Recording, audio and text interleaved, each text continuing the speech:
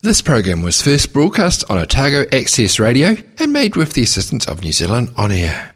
Well, hop into any taxi at any of our major airports and chances are your driver will be a first-generation migrant. The 2013 census revealed that outside of European and Māori, 67 ethnicities were recorded in the stats for taxi drivers in this country. The reasons that bring people to Aotearoa, New Zealand to settle are many and varied, as are the experiences that they bring from their homelands pre their departure and, of course, their experiences here in our communities right across the country. A new book seeks to shed light on those experiences. Migrant Journeys features the stories of 14 migrant taxi drivers, and on the line to tell us more about the book is one of its authors, Liz Grant. Good to have you with us on the show, Liz. Thank you very much, Jeff, for the opportunity. Liz, tell us, what was the catalyst for this project?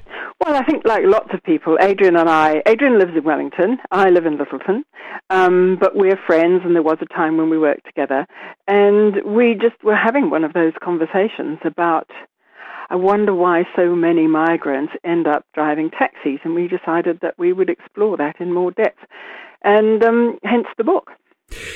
You've mentioned your co-author, Adrian Jansen. Tell us a little bit about each of your backgrounds in terms of what you've brought to this project.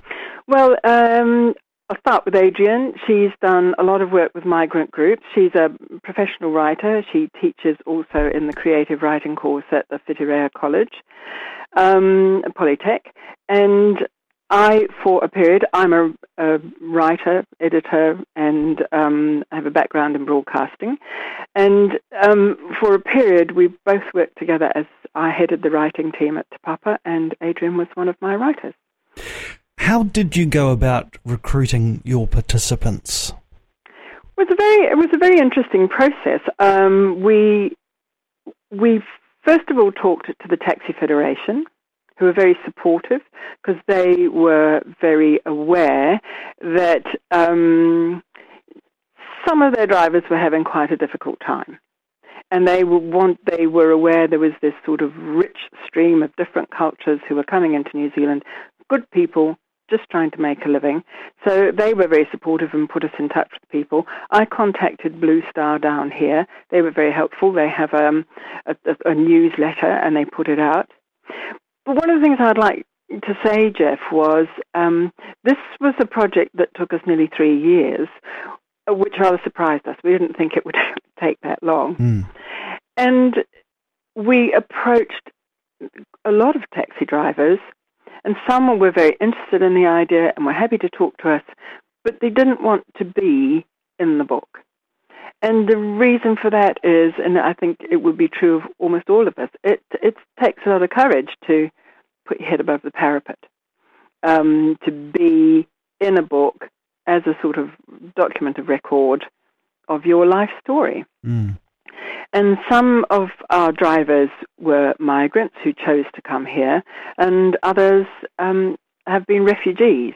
And they have come from extraordinary, and we hear it every day in the news, don't we, of Syria and Iraq. Dreadful conditions, where certainly to put your head above the parapet could mean you were killed. For those who were eager to participate, what were their reasons? For quite a few of them, they wanted to share their experience because they, like I suppose the people in the Taxi Federation, thought they had a good story to tell. Or they told us their story and we told them they had a good story to tell. Because some of their backgrounds are absolutely fascinating. I think of Dr. Hassan Ibrahim, who fled from Somalia with his wife and 2 daughters, and one of those daughters was only a week old. The family was separated for 3 years, and eventually they came here. And when you look at, in his time in New Zealand, Hassan has gone on to get a PhD, and he now works with the Ministry of Education to work with schools and migrant families. And you think of just the sheer determination to make a better life for his family. And I think that that's a message that came through from everybody, both migrants, some of whom have had quite a difficult time getting work here, and the refugees who've come from often horrendous backgrounds, who would like New Zealanders to know a bit more about them, about their cultures, and how every one of our drivers wanted to make a better life for their children. In the introduction to the book, you set out the kind of the three pathways that migrants come to New Zealand through the points system. Yep. That's a choice to come and live here, and for whatever reason that might be. Refugees we've spoken about, and of course asylum seekers. Yes. Were you able to gain perspectives from all three of those groups? Yes, we definitely were, and I would like to talk a little bit about asylum seekers, because I think one of the other books a little book that Bridget Williams Books has published is something called The Quiet War on Asylum. And asylum seekers are perfectly legal. It's a perfectly legal way to enter a country if you are officially asking for asylum. But we're starting to get a little bit of language here that, if you like, almost demonizes asylum seekers and starts to talk to them. I mean, the Prime Minister has talked about them as queue jumpers and illegals, and he's talking about, mass arrivals. And actually, these are just people who are, in many instances, just trying to survive because they've fled terrible war-torn countries. And I think it's something that I would really love people to understand, that being an asylum seeker is not a terrible thing. You're not a terrible person trying to jump a queue just because you're an asylum seeker. It's a legal way to get refugee status. I imagine in the front of a taxi, they might get that chucked at them from time to time by the odd person who's had a skinful. I think it's one of the more shameful things for us as New Zealanders is that they do get that chucked at them. They do get hostility. Bob Wilkinson, who was the managing director of Blue Star in Christchurch, and I talked to him quite extensively because he was, a fund of knowledge about things, and he said to me, "It's not the white guys that get picked on." And it often is a skinful that brings these attitudes out, and I think it is shameful. And most of the drivers were surprisingly philosophical about it. They just said, "Well, that goes with the territory."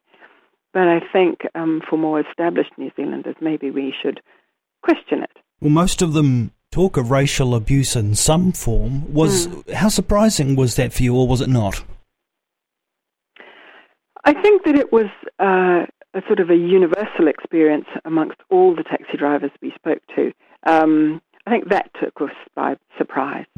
Because, as a country, we like to think of ourselves as giving people a go. But the sad truth is that we like to give people a go if they're like us. But if they come from a very different ethnicity, like not an Anglo-Saxon background, and maybe their English isn't fluent, I'm not sure that we do give people a go, really.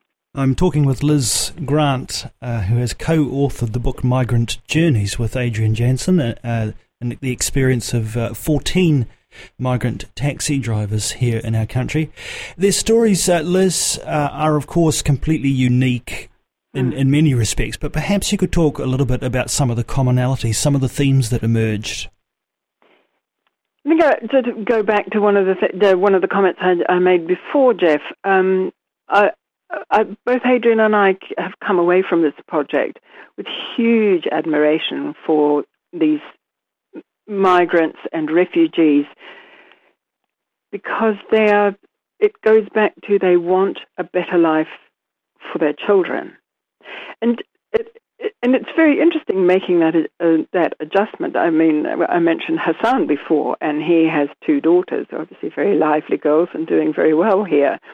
And he's quite rueful about the fact that they see themselves as Kiwis, those girls, whereas Hassan and his wife still see themselves as Somalian people who have settled in New Zealand And they came here as refugees, but they have New Zealand citizenship. So they're Kiwis up to a point, but the girls are Kiwis. And he said that, sometimes that can lead to what he calls interesting discussions at home. Yeah, well, how much of a tension did you detect between the participants' desire to assimilate and the desire to protect and promote their own cultural heritage? Within their own groups, they do want to protect their heritage because there's a comfort in that. It's like, all those stories about Kiwis doing the big OE and settling in Earl's Court in London. They're getting together because there's a kind of commonality of experience, even if you're meeting other Kiwis whom you haven't known in the past. And so I think within the family and within if there's a bigger group of people from the same country, they'll celebrate their culture and they'll want to celebrate their culture. But they also want to be Kiwis.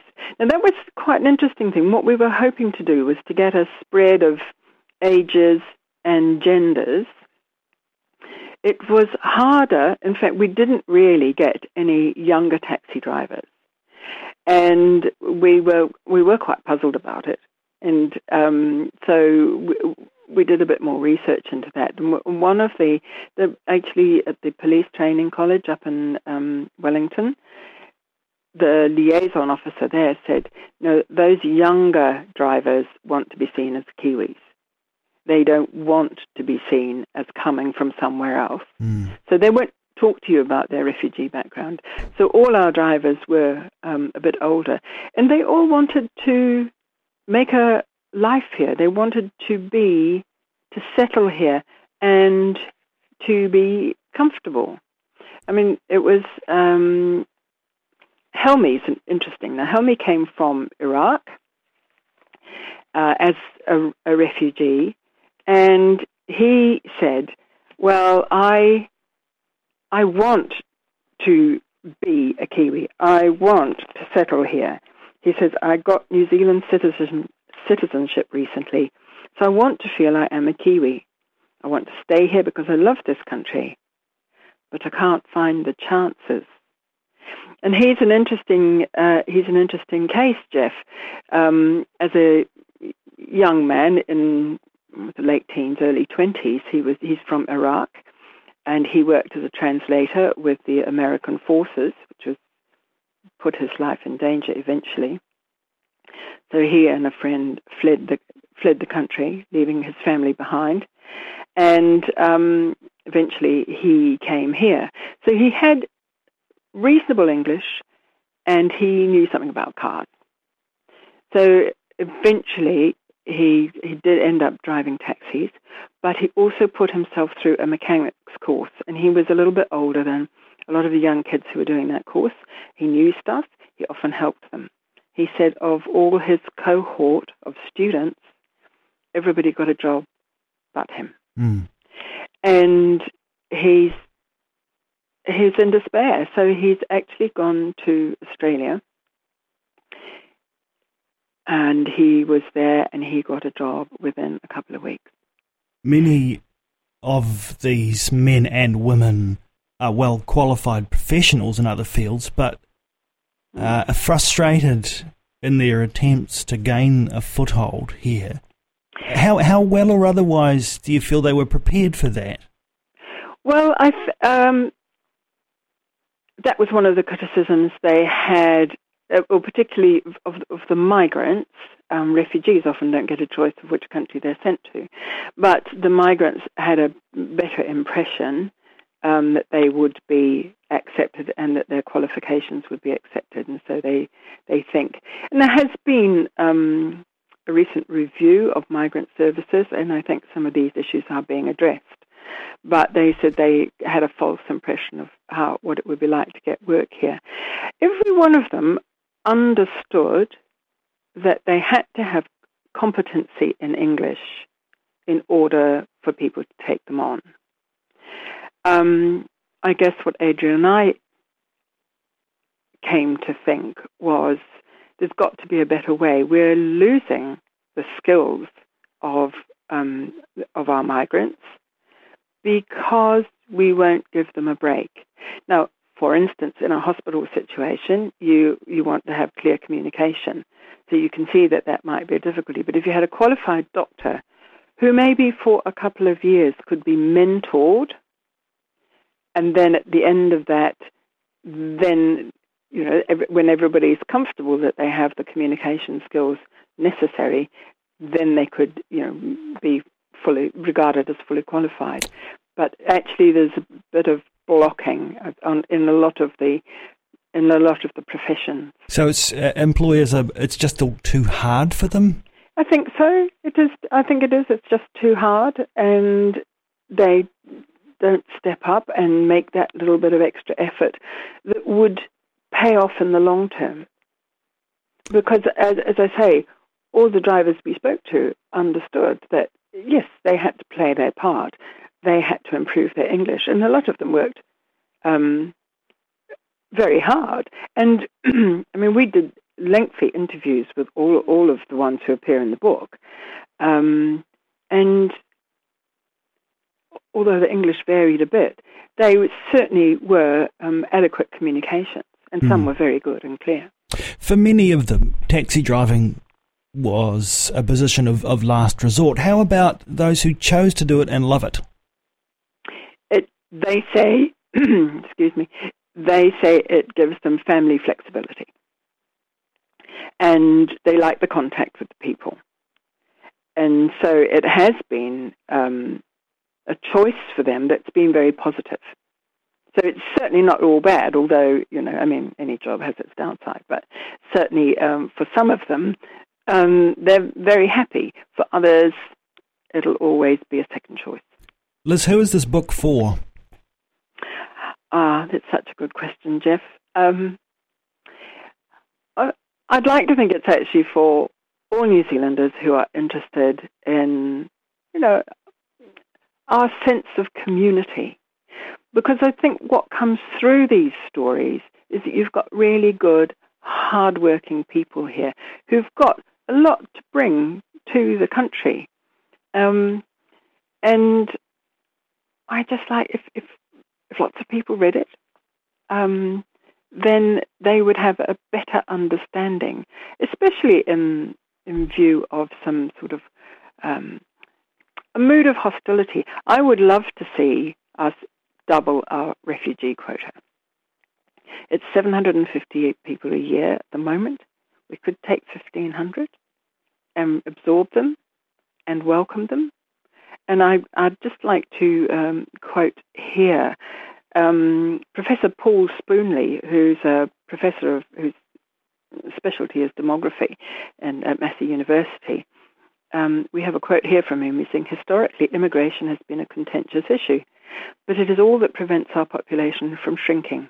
One estimate suggests that shutting our doors to immigrants would, within a decade, bring an 11% fall in GDP." So even aside from the sense of social concern, there's a really practical reason for welcoming more people. And let's face it, look at all the lovely cuisine that we've enjoyed as a consequence of people making their way to our shores. It does appear, though, Liz, that we've got some way to go attitudinally if we're going to not only accept more, but welcome them and make that transition for them fruitful. Yes, I think that's true, Jeff. And I think yes, we are a small country a long way from anywhere, and that can make us a little bit insular. But if we sort of open our minds a little bit more, and again, that's the thing about the book. That's the thing Adrian and I are hoping, is that if we can get these stories out there in amongst the community, the Book Exchange, the book club organisation, is starting to get it out amongst their members for discussions, and we just hope that people will read these stories of these often remarkable people. Well, it's Migrant Journeys. New Zealand taxi drivers tell their stories. Adrian Jansen, and I've been speaking to Liz Grant. And of course, we should mention the wonderful portraits in the book by Michael Hall as well. Yes. Definitely a wonderful book to spend some time over. Thank you so much for joining us on the Awesome Morning Show this morning, Liz Grant. It's been my pleasure. Thanks, Jeff.